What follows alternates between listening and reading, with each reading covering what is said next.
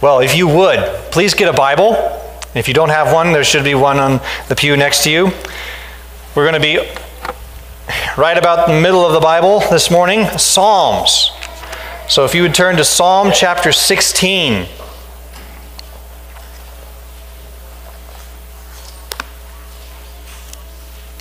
You're familiar with the phrase, as we turn there, familiar with the phrase, too good to be true? Something seemingly wonderful comes along, and we think, it can't be real. No way. It's too good to be true. A car like that, for that price, it's too good to be true. That gorgeous woman over there said yes to going on a date with me. She'll probably dump me after it's over. It's too good to be true. Your husband gave you that kind of compliment and then did that for you when he got home after his hard day at work? It's too good to be true. He must want something from you. Why do we use that phrase? Too good to be true.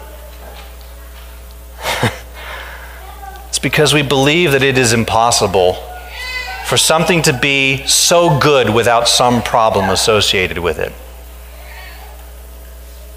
We believe, I think, this way for two reasons. One is an experiential reason. Along the road of life, we thought that that thing that had arrived in our lives, which was good, which was the thing that we needed in our lives, that thing, that one thing, it had arrived, and then what happened? We got burned. It backfired. There was trouble. The car turned out to be a lemon. She doesn't really like guys that are your height.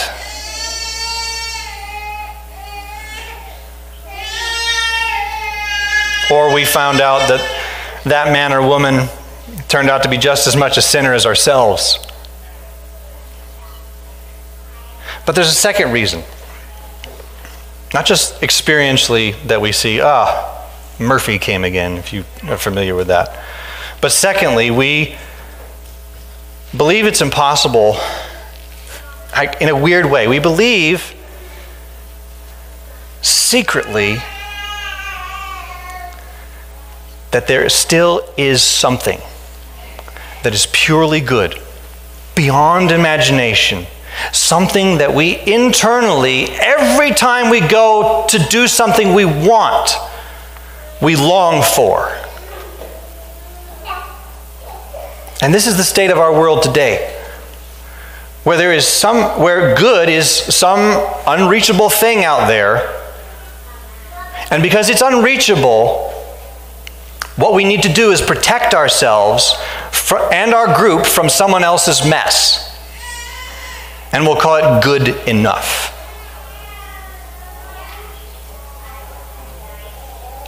Too good to be true. Is there something that's beyond that?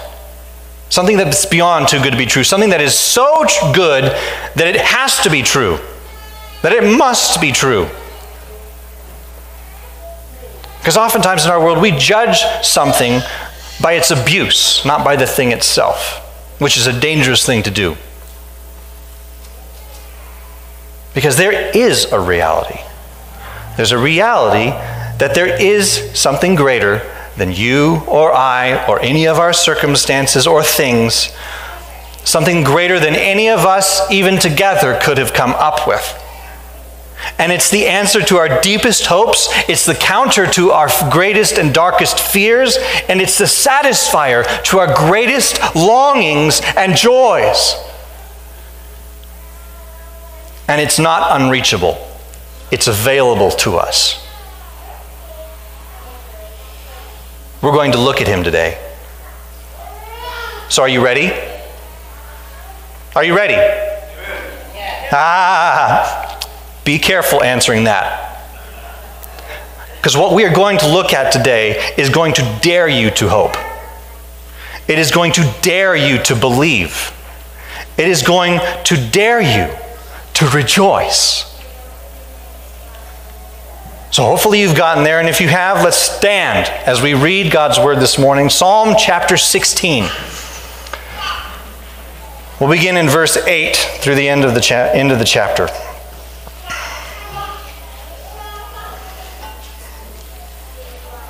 I have set the Lord always before me.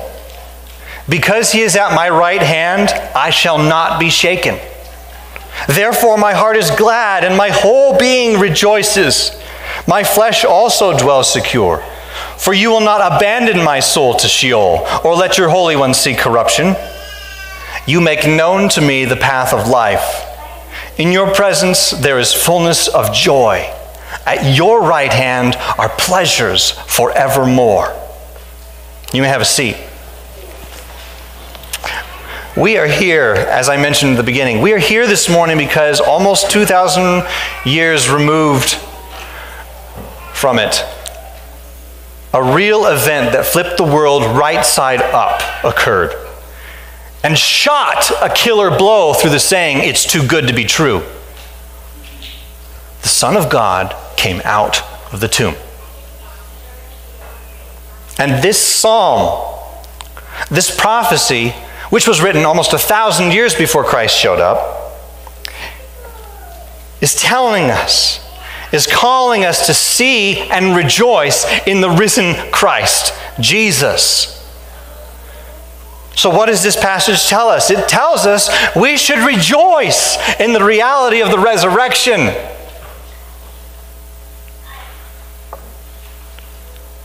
Well, what does the reality of the resurrection give then?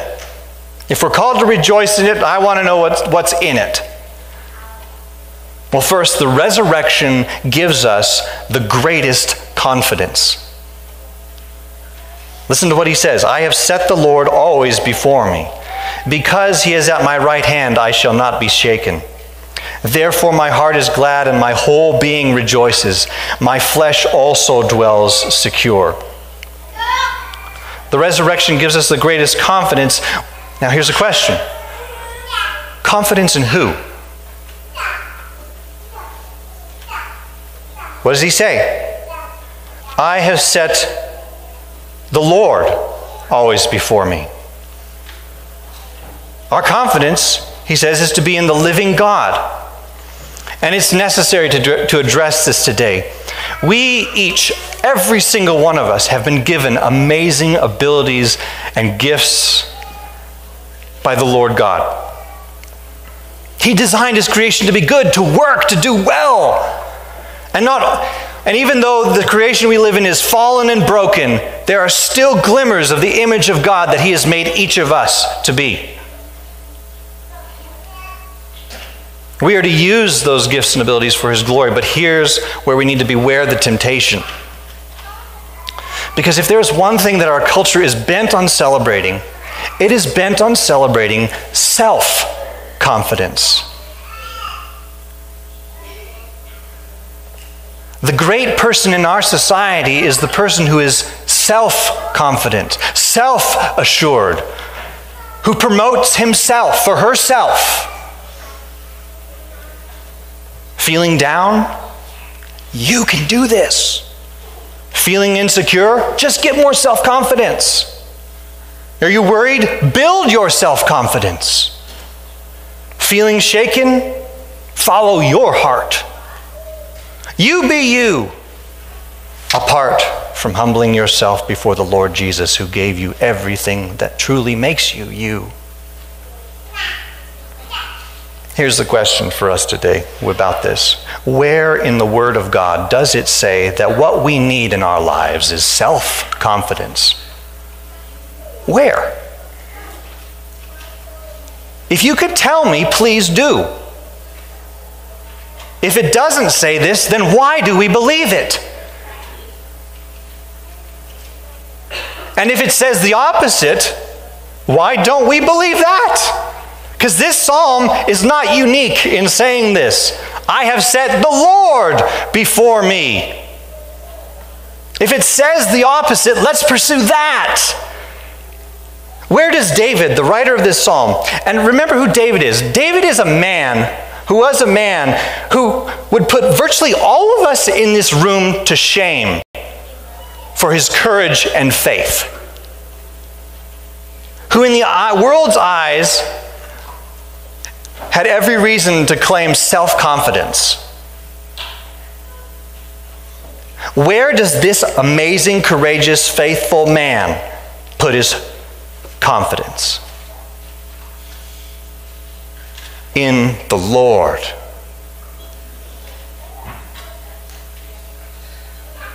The great I am. The maker of heaven and earth. The one who Scripture says sets up kings and deposes them.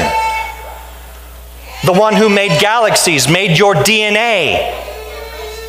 The one who has every right to judge every thought and intention of our hearts. Who caused the ground itself to open up and swallow rebellious sinners. Who rebuked David to his face for his adultery and sin. Who sent his Son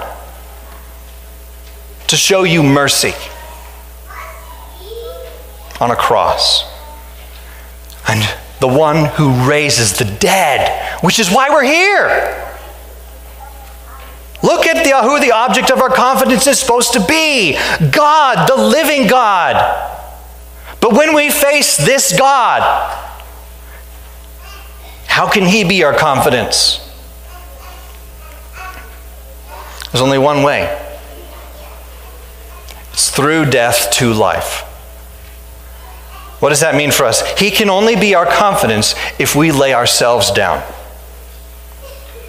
There is no confidence in God for someone who refuses to let Jesus take their sin on the cross, who refuses to receive the forgiveness that he offers.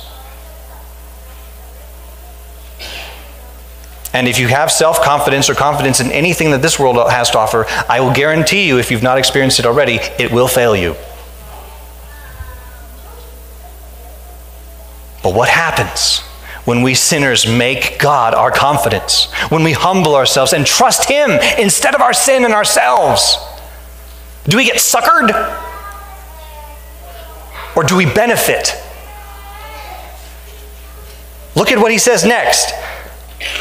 I have set the Lord always before me. Because he is at my right hand, what? I shall not be shaken. Therefore my heart is glad. My whole being rejoices. My flesh also dwells secure. So Linda mentioned it a little bit, but biblically, the right hand, this hand, is symbolic of strength, power, and rule. So what does that mean in this text? If the Lord is at our right hand, we have strength. We have power. We have him who is unshakable. Anyone think we live in a time where lots of stuff is being shaken? There are things that we thought were secure as secure could be. Nope.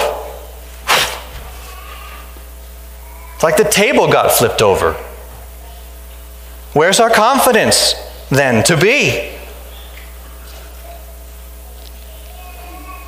Because he is at my right hand, I shall not be shaken.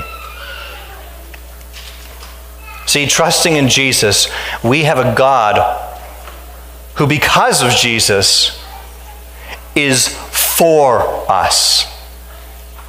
As Scripture declares in Romans 8, verse 31 through 39, I'm just going to read the whole thing. It says, if God is for us, who can be against us? He who did not spare his own Son, but gave him up for us all, how will he not also with him graciously give us all things? Who shall bring any charge against God's elect? It is God who justifies. Who is to condemn? Christ Jesus is the one who died. More than that, who was raised, who is at the right hand of God, that place of power, strength, and rule. who is indeed interceding for us. And he goes on, he says, who then shall separate us from the love of Christ? Shall tribulation, shall distress, persecution, famine, nakedness, danger, or sword? That sounds like a lot of shaking. As it is written, he says, for your sake we are being killed all the day long. We are regarded as sheep to be slaughtered. He says, no, in all these things, even these awful things, we are more than conquerors through him who loved us. For I am sure that neither death nor life, nor angels, nor rulers, nor things present, nor things to come, nor powers, nor height, nor depth, nor anything else in all creation will be able to separate us from the love of God in Christ Jesus our Lord. So, of course, confidence in God should make our heart glad, our whole being rejoice, and our flesh dwell secure. If we have that kind of hope, what is there to fear? What is there to worry over?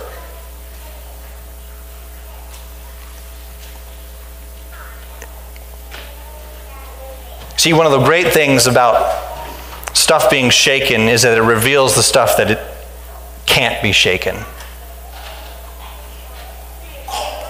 And one of the best accusations of men confident in God, it comes from the book of Acts, where an ancient city called Thessalonica goes full-blown riot. And the protesters are hunting down the Apostle Paul and his fellow workers. And they are crying out in the streets. They are saying, these men who have turned the world upside down have come here also, and Jason has received them. They are all acting against the decrees of Caesar, false, saying that there is another king, Jesus, true. The resurrection gives us the greatest confidence. We should rejoice in the reality of the resurrection. Well, what else does this psalm say the resurrection gives us? Second, the resurrection gives us the greatest promise.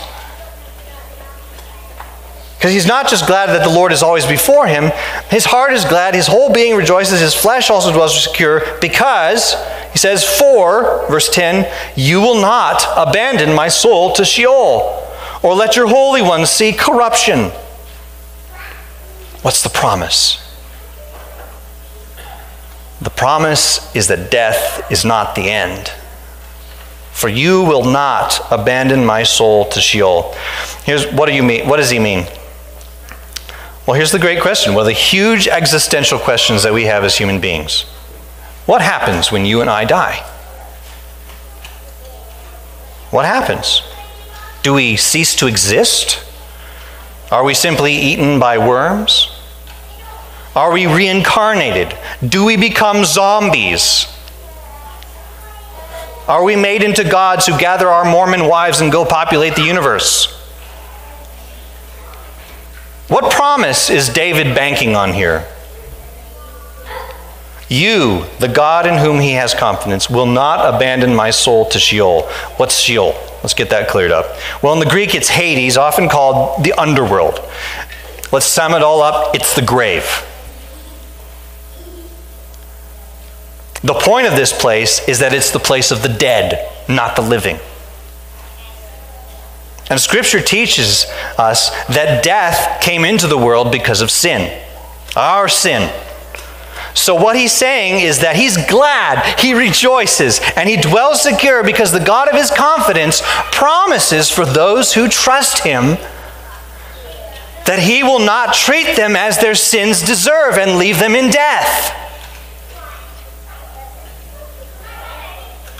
One of the goals of every Christian should be to prepare to die. It's coming. I mean, the Lord can come before that, but if he doesn't, it's coming for every single one of us.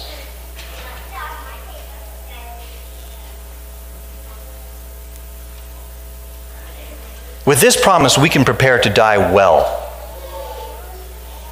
because the promise is that death is not the end. But there's a second part of this promise. Because how do we know that death is not the end? Because the promise includes that Jesus is alive. Is alive. Look at what he says. For you will not abandon my soul to Sheol, or let your Holy One see corruption. You notice that in all these verses, he has referred to himself in the first person. And all of a sudden, he switches in the third person.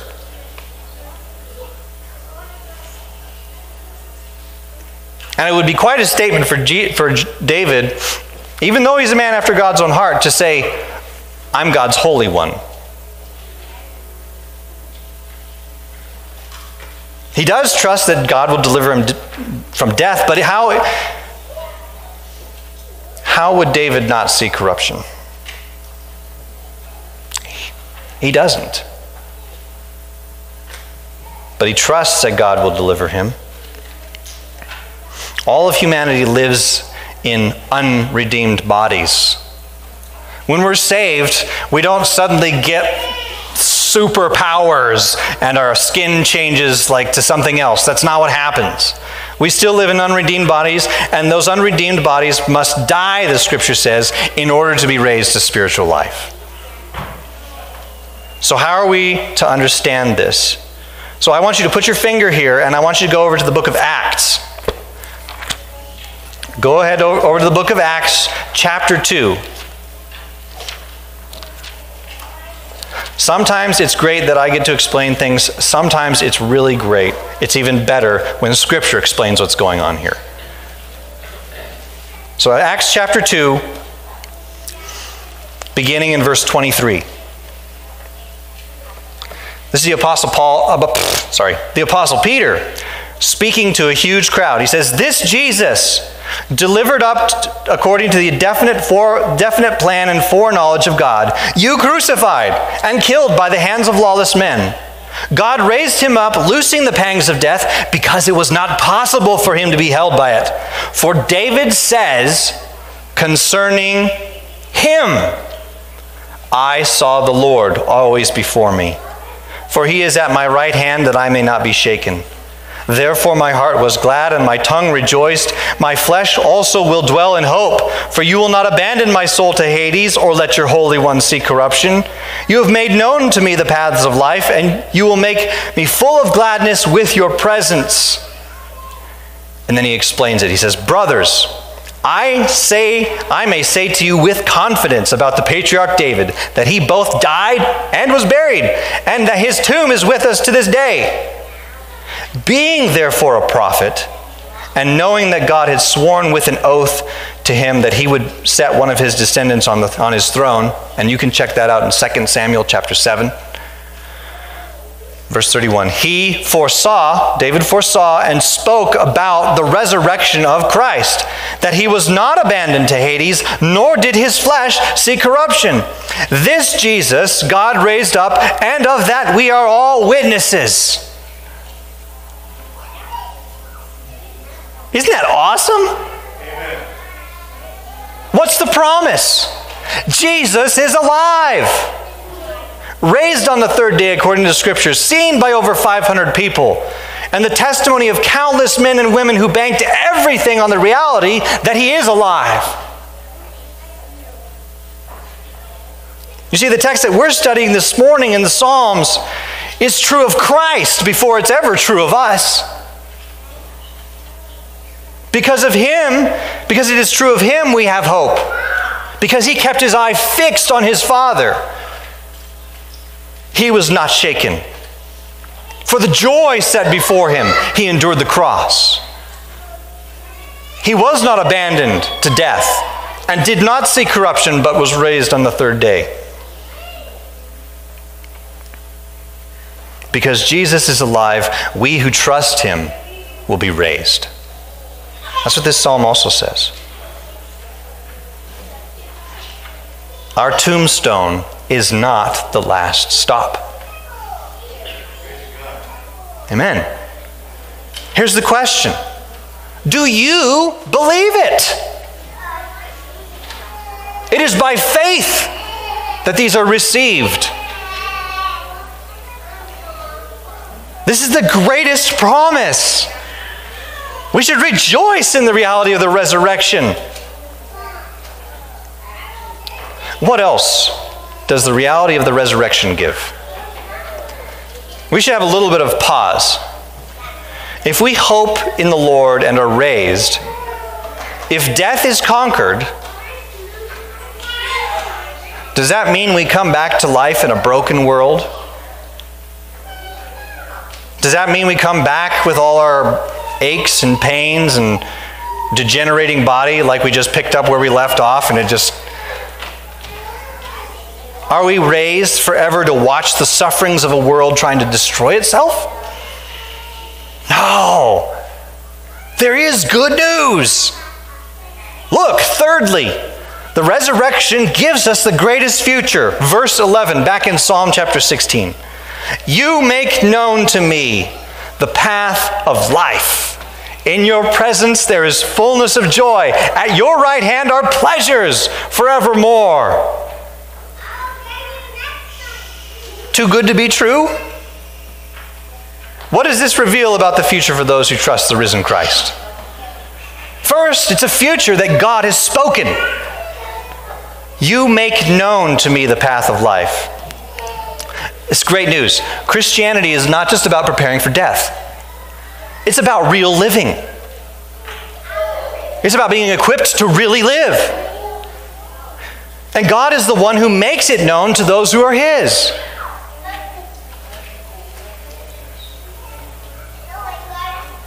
We call it revelation. Do you want to know how to live? And do you want to know the path to life? Listen to what God says. Okay, Aaron, well, where does He speak? We've had it for thousands of years. Where does He speak? Right here. And what does He say? Because this book doesn't help us at all if it sits gathering dust on the shelf. What does it say? Mark 9, verse 7. This is my beloved Son. Listen to Him. Who is His Son? Revelation 19, verse 13 says, the name by which He is called is the Word of God. And what does His Son say? What does the Word of God say? John 14, verse 6. I am the way, the truth, and the life. No one comes to the Father except through me. God makes known to us the path of life through His Word, the Bible, that reveals His Son, Jesus, who is risen from the dead. He is the path of life. And He has forged the path through death so that we can have life. God has spoken it. Secondly, it's a future of joy in God's presence. The path of life leads to life. God Himself is our life. If we do not have God, if we are not born again by God in believing God, we are dead. The dead can't have fullness of joy. But those who love the Lord Jesus can, for they are brought into God's presence. And in God's presence there is fullness of joy. Do you believe this? Author and pastor Ray Ortlund recalled his father saying to him regularly, listen, son, half-hearted Christians are the most miserable people of all.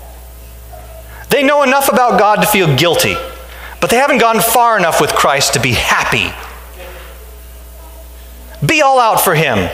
I don't care if you're a ditch digger, as long as you love the Lord with all your heart. Where is your joy, Christian? Where is it? Do you lose it in the cynicism of the weak? Come on! We serve a risen Christ.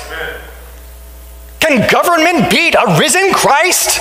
Can COVID beat a risen Christ? Can riots beat a risen Christ?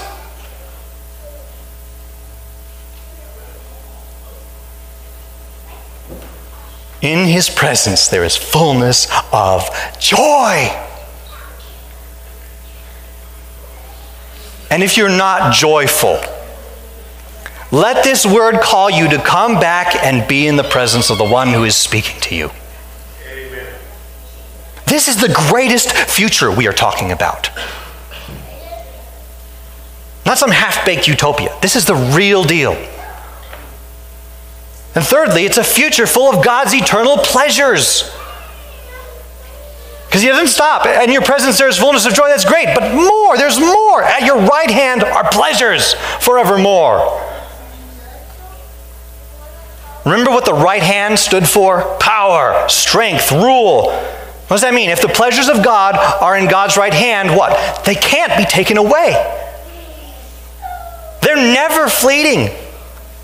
This is one of the great hopes of the resurrection life. We have only known the tiniest drops in the bucket of happiness and enjoyment here on earth. Every joy on this side of heaven seems mixed with sorrow, or there's a sorrow soon to follow. But not in God's presence at his right hand, where Jesus is forever. Don't lose sight of this future your Heavenly Father has for you.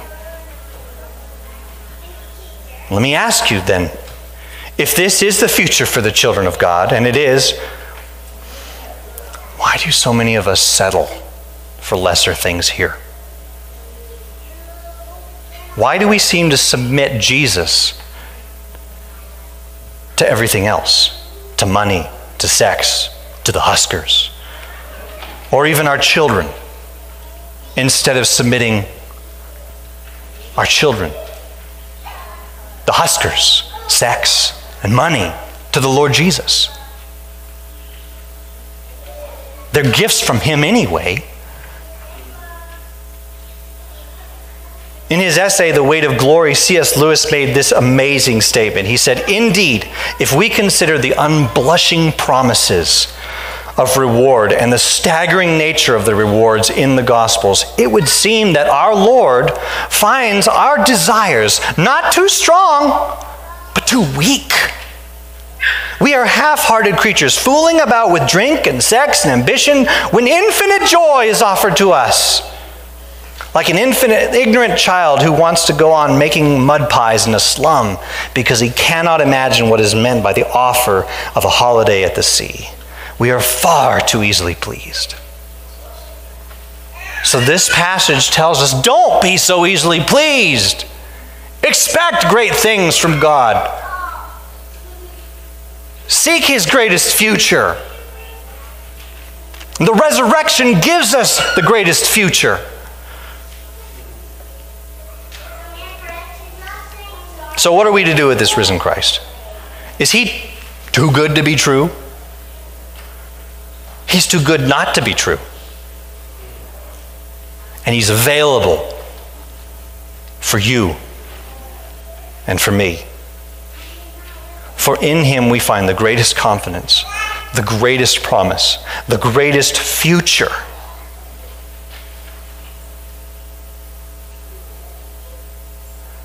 Chuck Colson, that name might be familiar to you. He was a politician during the Nixon administration. Yes, I know, I wasn't there. But usually the Nixon administration is marked by one thing: Watergate. A crazy scandal that got a lot of people in power in trouble. And I think rightly so. And Chuck Colson was part of the political team that got caught. And he spent a long time in prison. While he was in prison, he became a believer in the Lord Jesus Christ. And as he thought about the truth of the resurrection, he said this, quote, "I know that the resurrection is a fact, and Watergate proved it to me." How? Because 12 men testified that they had seen Jesus raised from the dead. Then they proclaimed that truth for 40 years, never once denying it. Everyone was beaten, tortured, stoned, and put in prison. They would not have endured if it weren't true. Watergate embroiled 12 of the most powerful men in the world, and they couldn't keep alive for 3 weeks. You're telling me 12 apostles could keep alive for 40 years?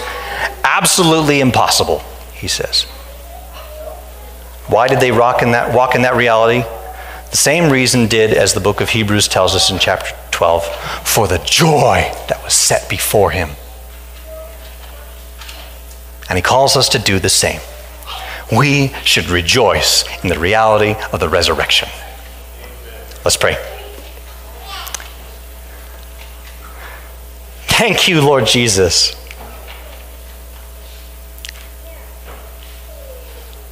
God, I pray and confess that my praise of you, my rejoicing of you seems so small for what you offer.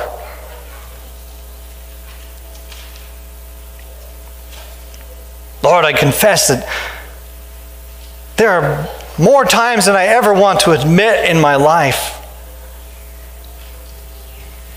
where I have been a half-hearted creature, pursuing half-baked pleasures, instead of seeking your face and being in your presence with pleasures forevermore.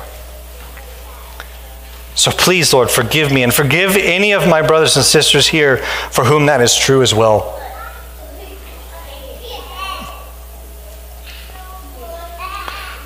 Please revive our sights upon you, Lord Jesus, who is raised from the dead. We don't serve a dead God. We serve a living God. So, Lord, please impress this upon our hearts. Lord, if there are any here who this message hasn't been heard this way for the first time, please send it home. Make new hearts. Sanctify our hearts.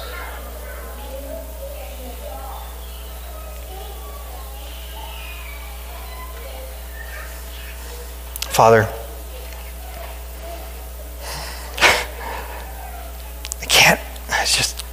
your plan is amazing. Just amazing. We never would have thought this up.